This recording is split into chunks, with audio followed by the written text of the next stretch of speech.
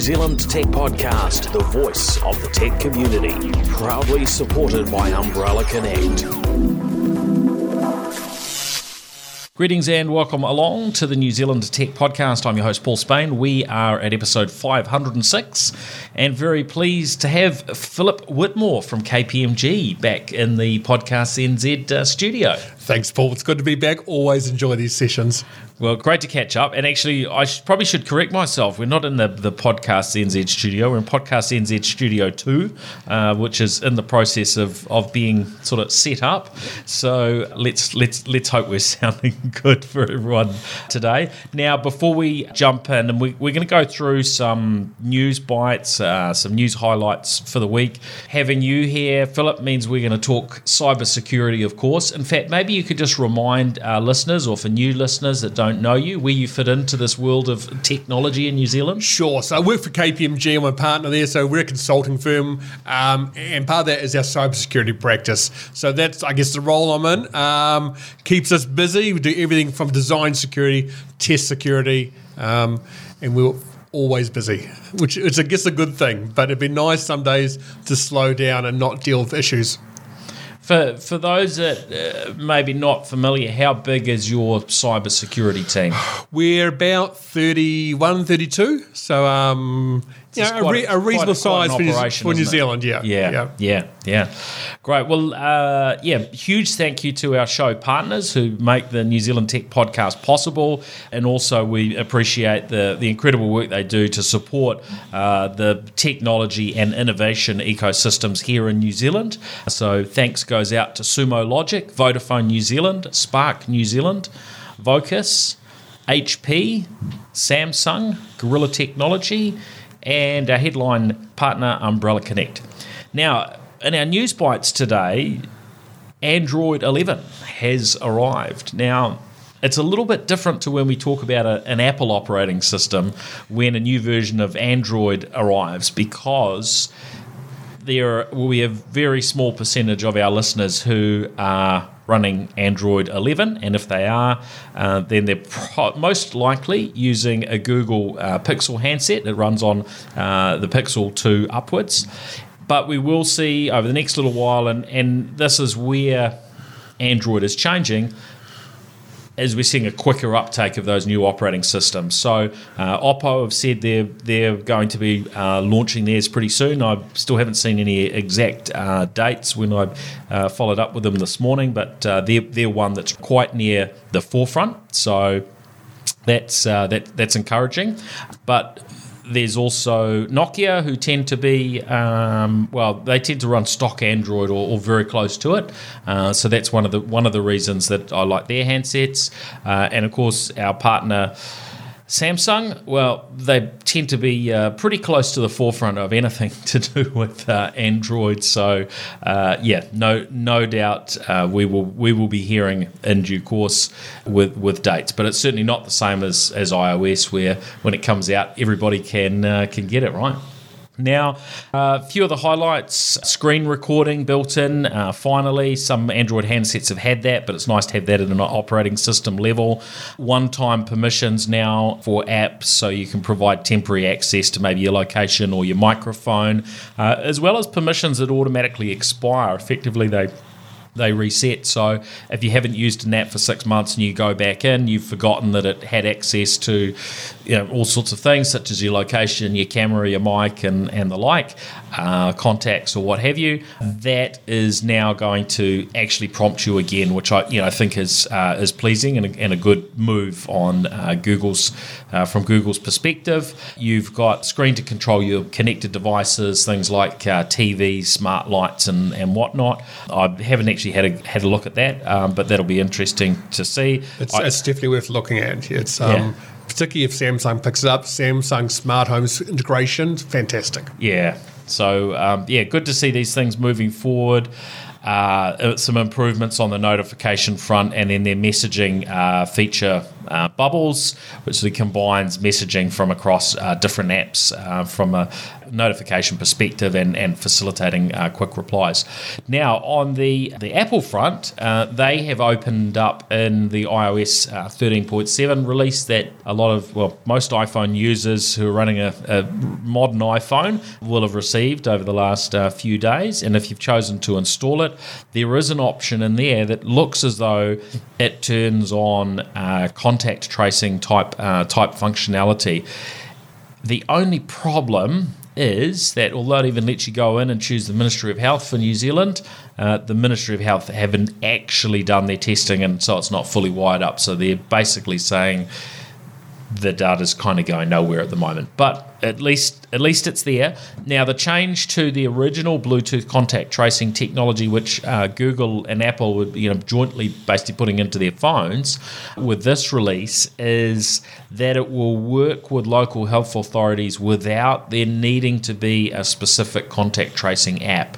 So there doesn't need to be anything extra to install on your phone. Of course, in New Zealand, we do have the NZ COVID Tracer app. So, that functionality may well end up being tied in there. I think I had a look back. It was around April, maybe May time frame that the Ministry of Health said they were looking at Bluetooth contact tracing.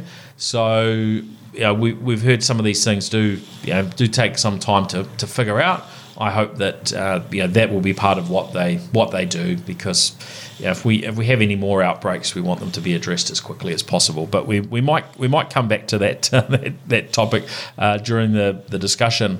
Now, Philip, ByteDance say they've declined Microsoft's offer to acquire TikTok operations in the US, and instead they're going for a partnership with Oracle. So this idea of maybe selling TikTok to Microsoft, which was big news there for a while, and then there were rumours and noises that maybe others were interested. Now Oracle have come into the picture and have made the announcement that they're going to partner with ByteDance on those US operations, but there seems to be very little.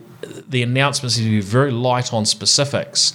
So I'm not sure whether this addresses even any of the concerns that people have had around the cybersecurity aspects of TikTok, or the privacy concerns from people that have over time have decompiled the TikTok app to see some of the stuff that it did, which wasn't very good. Some of that has certainly been improved, and also this idea of having data sitting in China where maybe the government can poke their fingers in there and grab what they like. Yeah, partnership's a really interesting word. What does it mean? Does Oracle own TikTok? Does Oracle own part of TikTok? Because I don't think the whole of TikTok was ever up for sale. So what, it becomes two TikToks?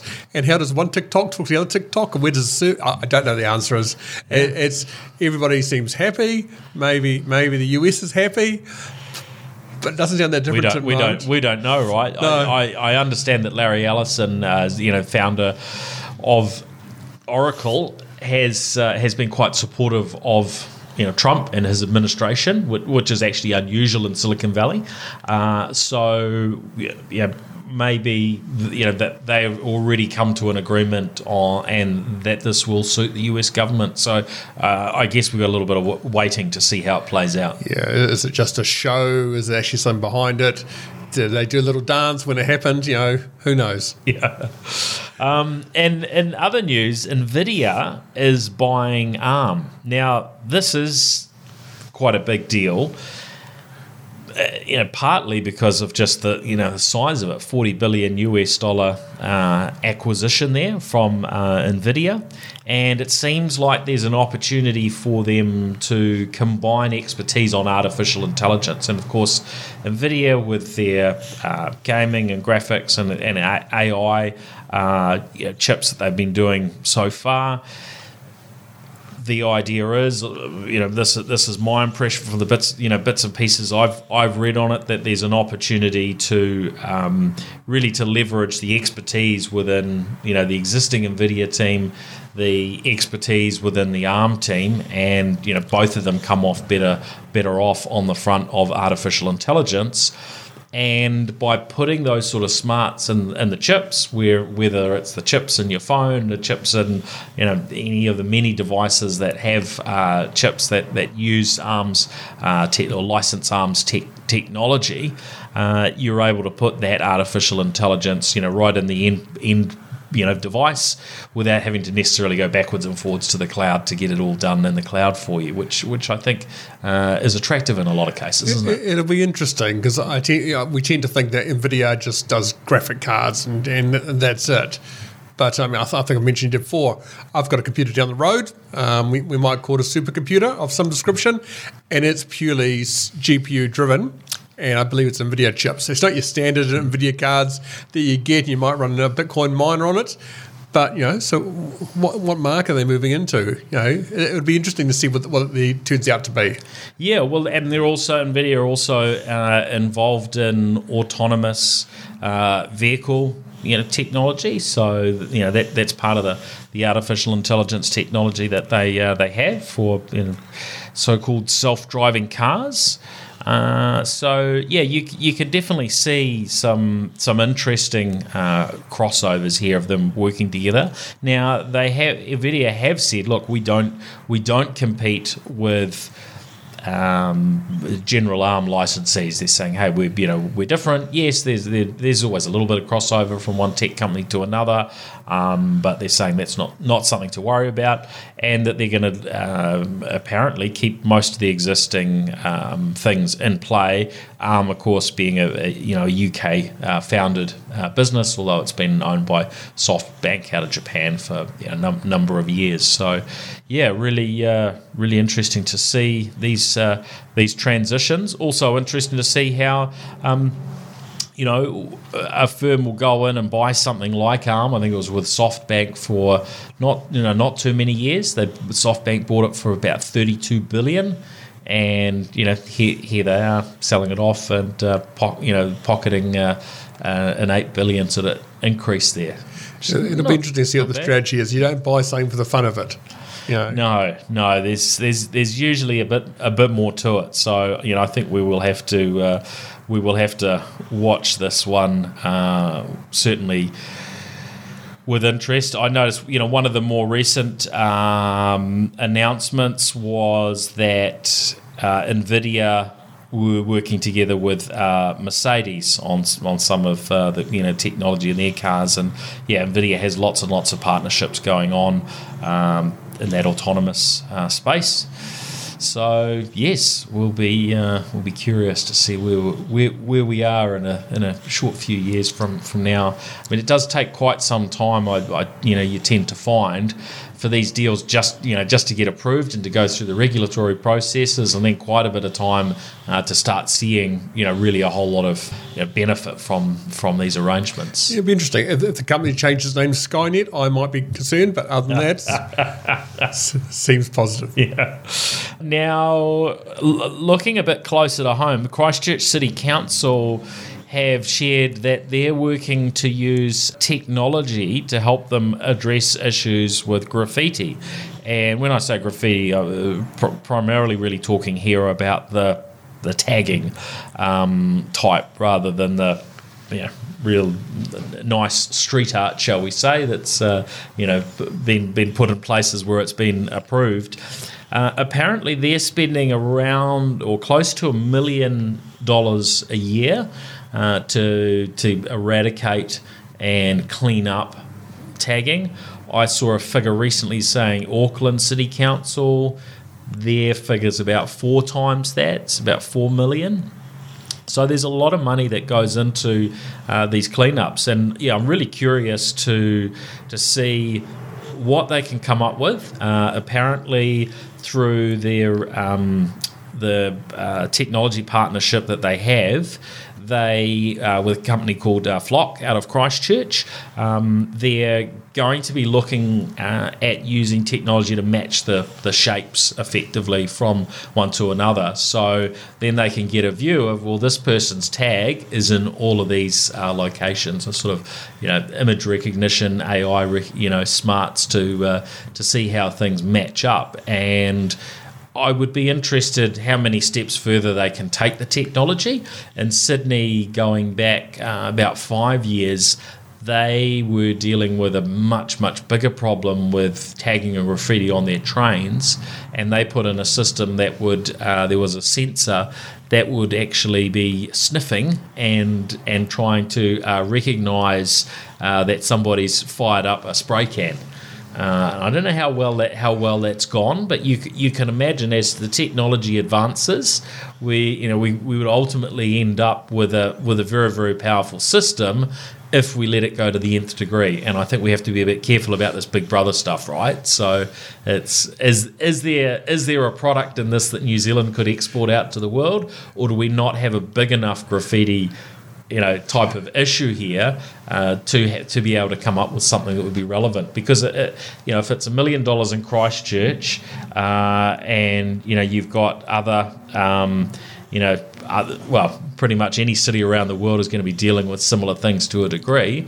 If you could be the company that sort of nails the technology on this, probably some good money to be made. It's interesting. I mean, Christchurch to me seems like the technology hub of New Zealand. It really does. I think of some of the companies that come out of there, your Tate Communications, your Jade, and so on and so on and so on.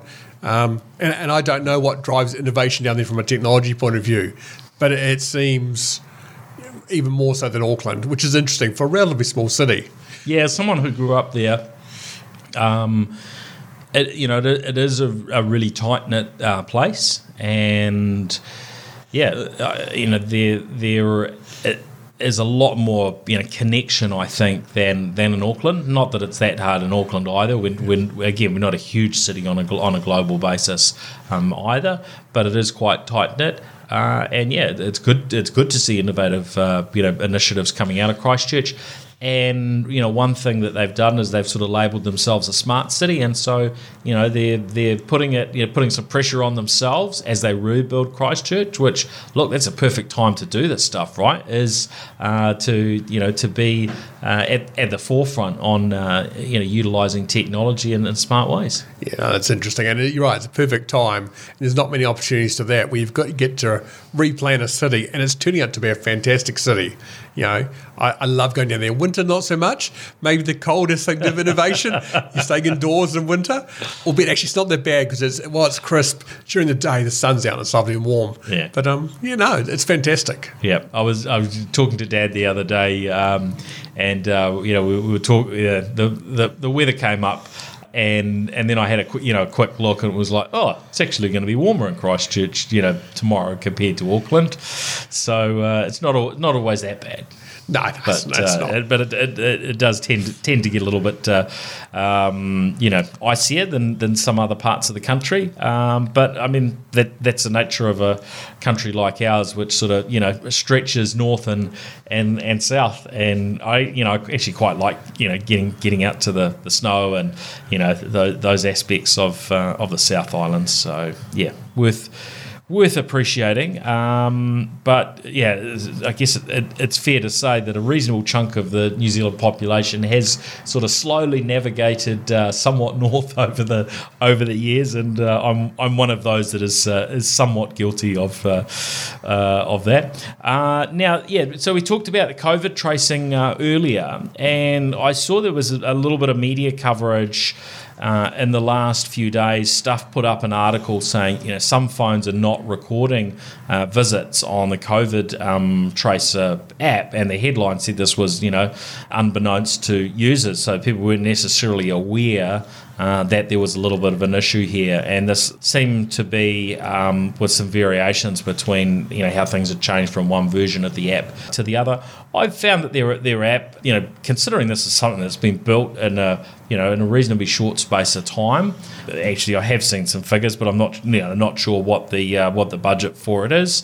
But look, I've seen big apps from big commercial entities that 3 years down the track from them being launched, they've still got a average rating on the Google Play Store or on the App Store 2.1 or something like that. So look, easy to throw stones and say the app should be perfect. Yes, I've had a few issues. I went to scan in somewhere a couple of days ago on iPhone, and it said, look, you've got to give the app access to your camera. And I'm thinking, why would I need access to the camera? Because I've already authorized that, and it didn't do that last time. So I just closed the app, reopened it, and it didn't ask the same question. So a few little oddities, but I think now it's starting to go pretty smoothly. And they've added some features in, but I would like to see the Bluetooth contact tracing sort of side established, so we're covering as many bases as possible. Yeah, look, I think it does well. I mean, most of the hoo-ha and complaints about initially were, the different barcodes we had, and we started the pandemic. Everyone rolled out every solution they could. So it was more that. Though it's interesting, some discussions around inability to access the Play Store. With America having restrictions, Huawei and their phones, how do I find the apps? It's on the Play Store, it's in the App Store. Can't access it. Well, I couldn't use it from my primary Play Store login as a US account. And it took some time, even though most apps tend to be available in those other accounts. And of course, you've got people who aren't from New Zealand who need to be able to get access to it. It took a little while, but they got that sorted, right? So they're getting through these things. Yeah, no, it's great. Trying to go somewhere and not see people use it is pretty hard. It's becoming more and more common. And I mean, we just had lunch before, and as we were walking out and checking with them how many people were scanning, and the suggestion was that look, it's really that someone doesn't scan. I think 99% was sort of mentioned, which that's unheard of in terms of what I've noticed in a lot of places where the sign's not obvious. A lot of people aren't scanning, but I think some places are making a really good effort. The sign's there. You've kind of got a bit of paper to write down your details or to scan, and there's a lot of it going on, which is great. Although anecdotally, that's looking like it's heading in the right direction. The most recent numbers I saw from Ministry of Health, 2.1 million registered users as of, I think, maybe a week and a half ago. And people were scanning in also 2.1 million times a day on average, which is one per person. So I think that there's quite possibly an issue there where maybe you've got the 2.1 million, and from what I've heard, we need to be hitting at least 60% of the population, which that is not, and then you need those people to be very consistently using it. So I think for our listeners, look, if you're comfortable with the privacy aspects, which I think this is at the right end from a privacy perspective, but some people will disagree with that. But I would think that's. I mean, how do you feel about it as a what you do? Have you had any major concerns around their approch? No, look, I don't get worried about it at all. The information's on my phone. The only concern was actually I had to wipe my phone the other day and lost the information. That's actually what worried me, not about what the Ministry of Health is doing. Yeah. It seems an effective model. It seems to work reasonably well. My 80-year-old mother's comfortable with it and uses it. I'm not concerned, regardless of whether it's a COVID card, Bluetooth type situation, or this type of situation. I don't think there's a lot to get concerned about. Yeah. If all my data was going to a centralised server, I think about it a little bit. Probably still wouldn't stop me. And look, I'm incredibly paranoid. I'm not wearing a tinfoil hat today, but I can see the common good for it. Yeah. And I can see, particularly with the Auckland outbreak, if we could identify where people are being quicker and who those people were, I don't want to go back to level 3. No. Every time that happens, I guess it effectively puts a cost on every person in New Zealand, probably in the hundreds of dollars, if not more, per person, maybe in the thousands, right? So that gets spread out. That's the cost. Somehow each individual will be impacted differently. Some are going to be hit a lot more than others, but it's a really big impact. And there's obviously there's a health risk there as well, albeit, you know, in terms of the numbers that we've seen in New Zealand, nothing on the scale of the US, for instance. So I guess my feeling on that is, those of us that are clued up about it should be and you know, understand that the technology should be encouraging that uptake amongst family members and colleagues and so on would be my thought.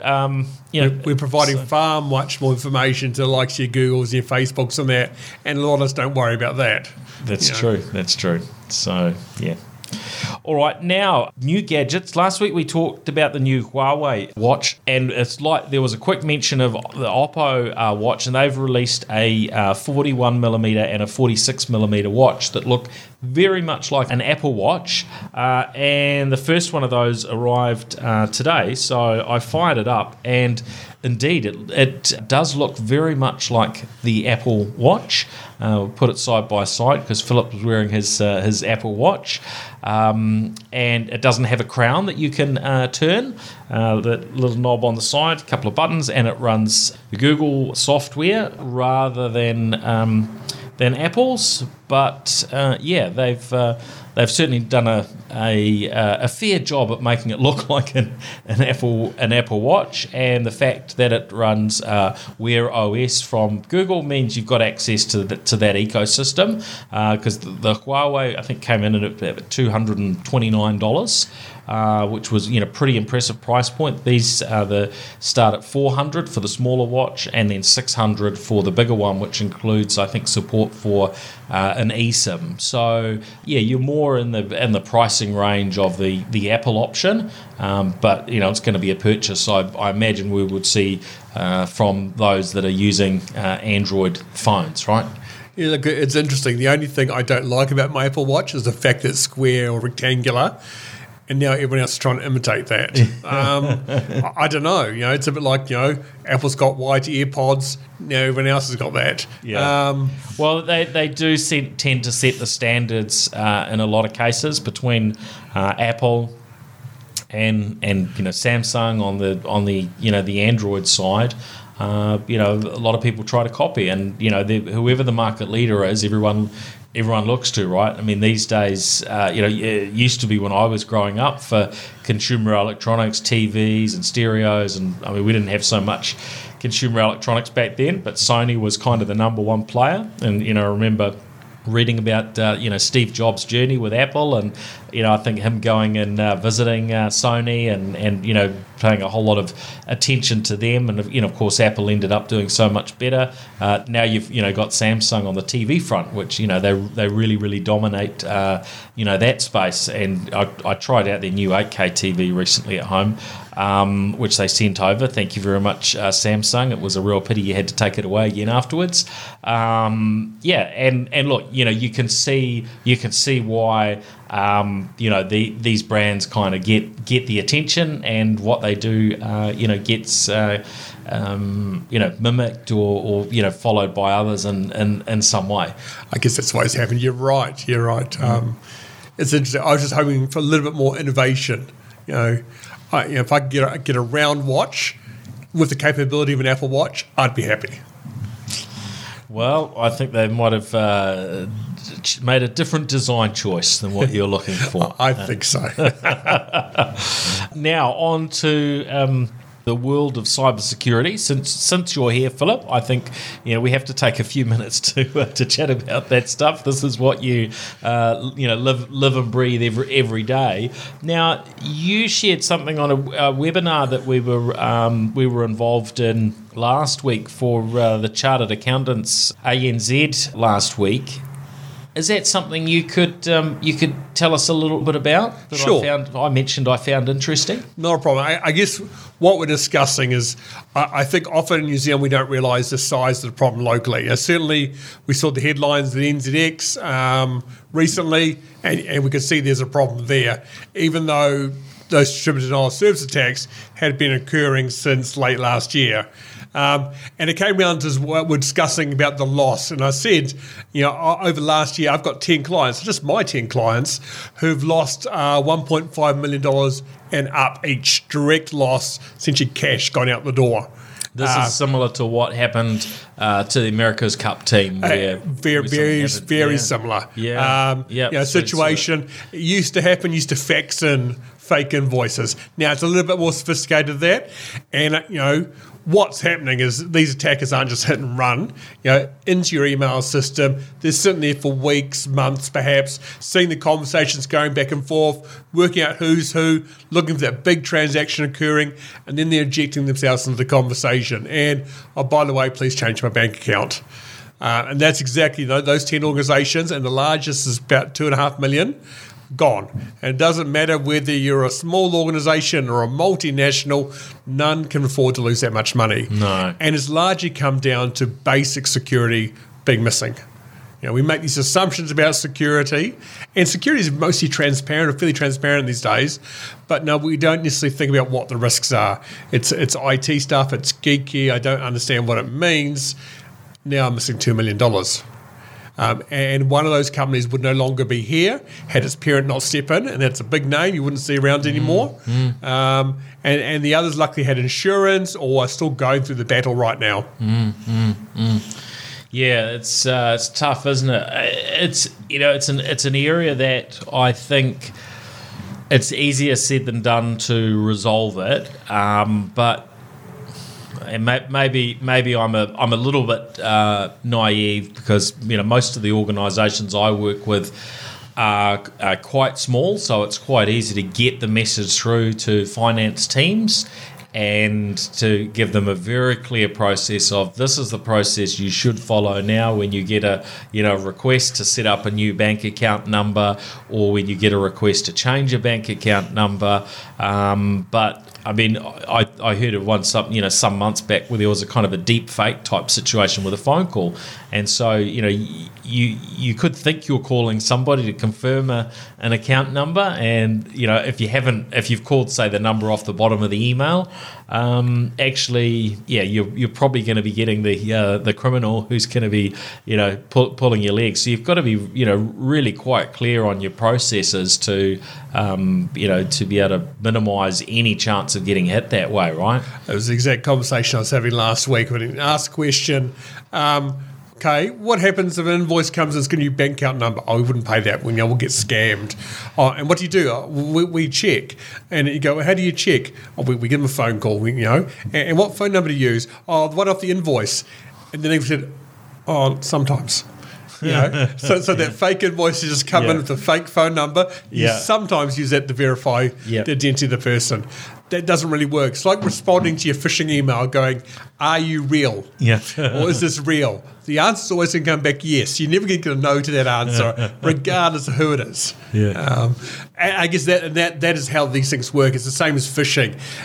They're trying to manipulate us. That logical part of our brain switches off. Yeah. Because something is urgent, something's important, has to be done now, or whatever that reason is. They play out our emotions and that human element of us. Yeah. The scenario we had with one organisation, which we had talked to around, hey, this sort of process you need to follow.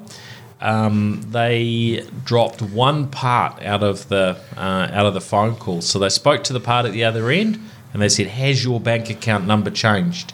And the answer was yes. Now they spoke to the right party.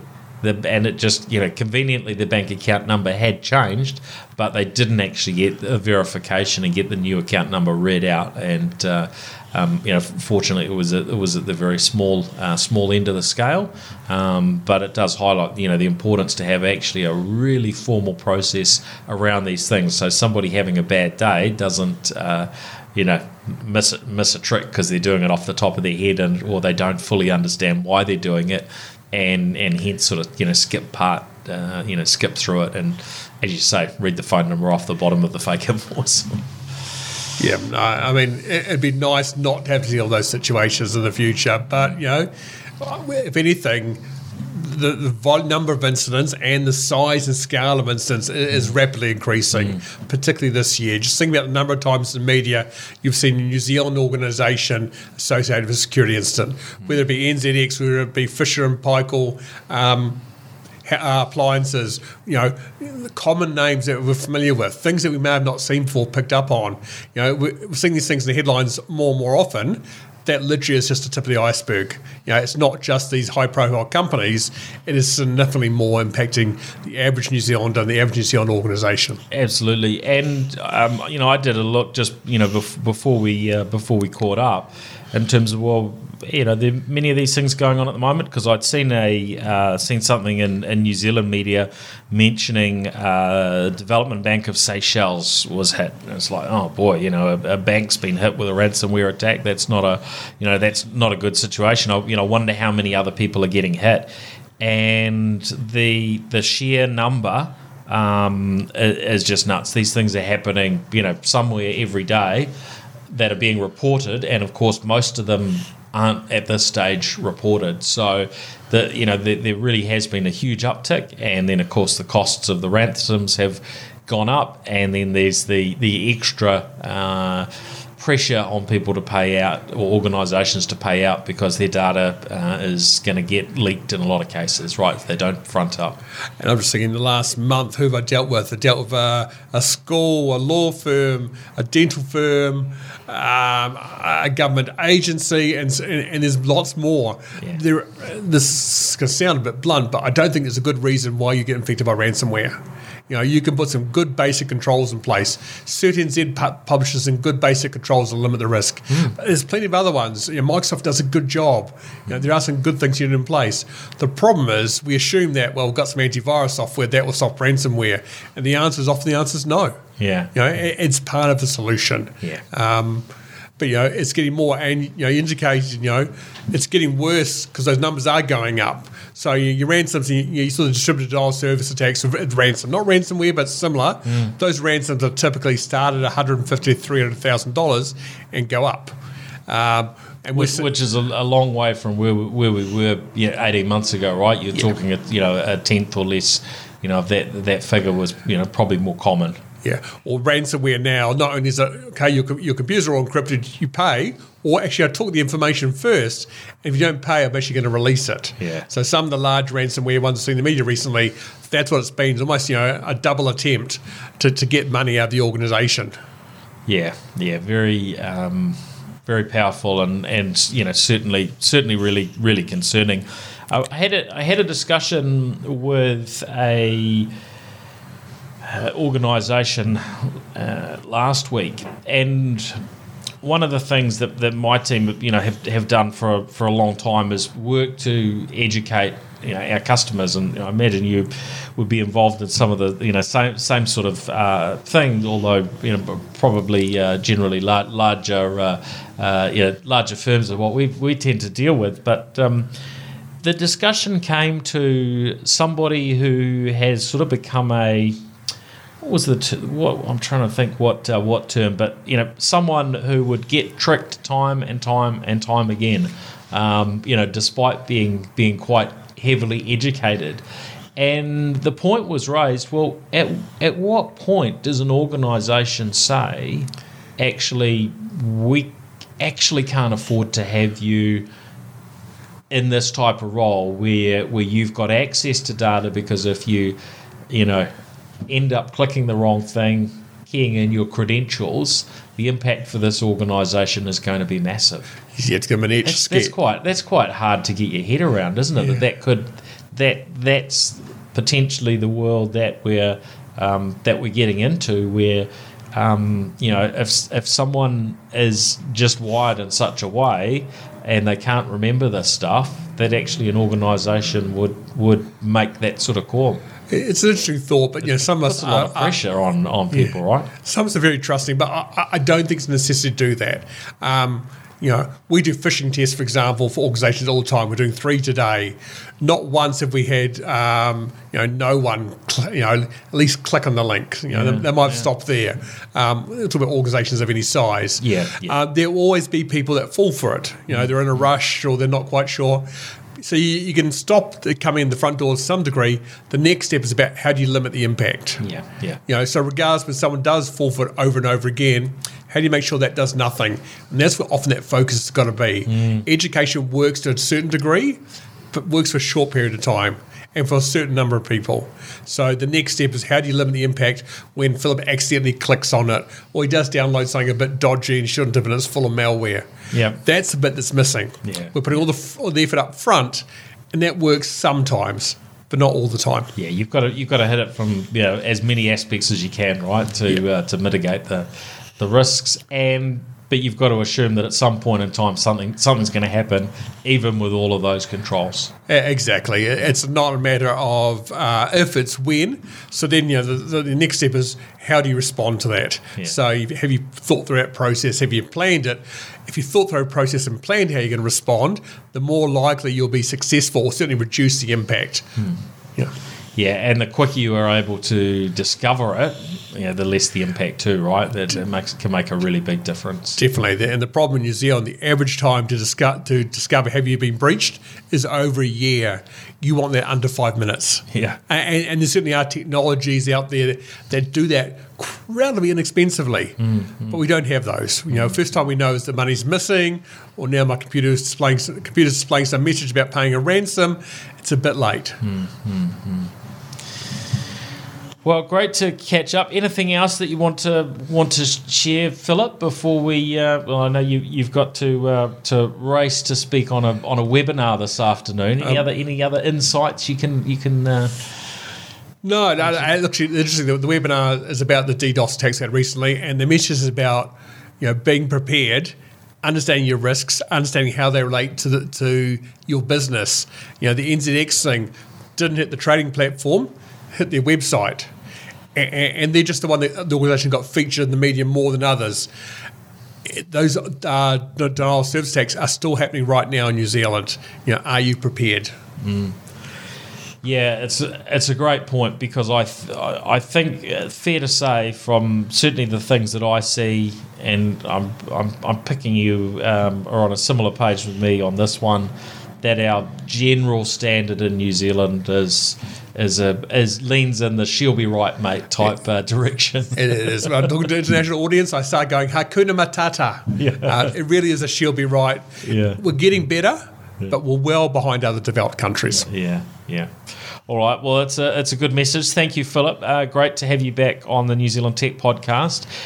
For listeners that are wanting to get in touch, or if they think that they would like to be hopefully ahead of the game, hopefully they're not calling after an incident, but I know you deal with those things too.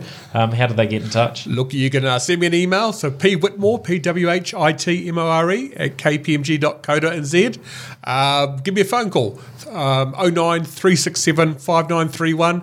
Doesn't matter where I'm in the country, and I'm often travelling around the place, that'll get hold of me. Nice. That's awesome. All right. Well, great to catch up. Thanks everybody for listening in. Make sure you're subscribed to the show if you may be listening to this through a web player, and of course you can track New Zealand Tech Podcast down across LinkedIn, YouTube, and varying other social networks and so on. So thanks everyone. Catch you next week. See ya. Thanks a lot. New Zealand Tech Podcast, the voice of the tech community, proudly supported by Umbrella Connect.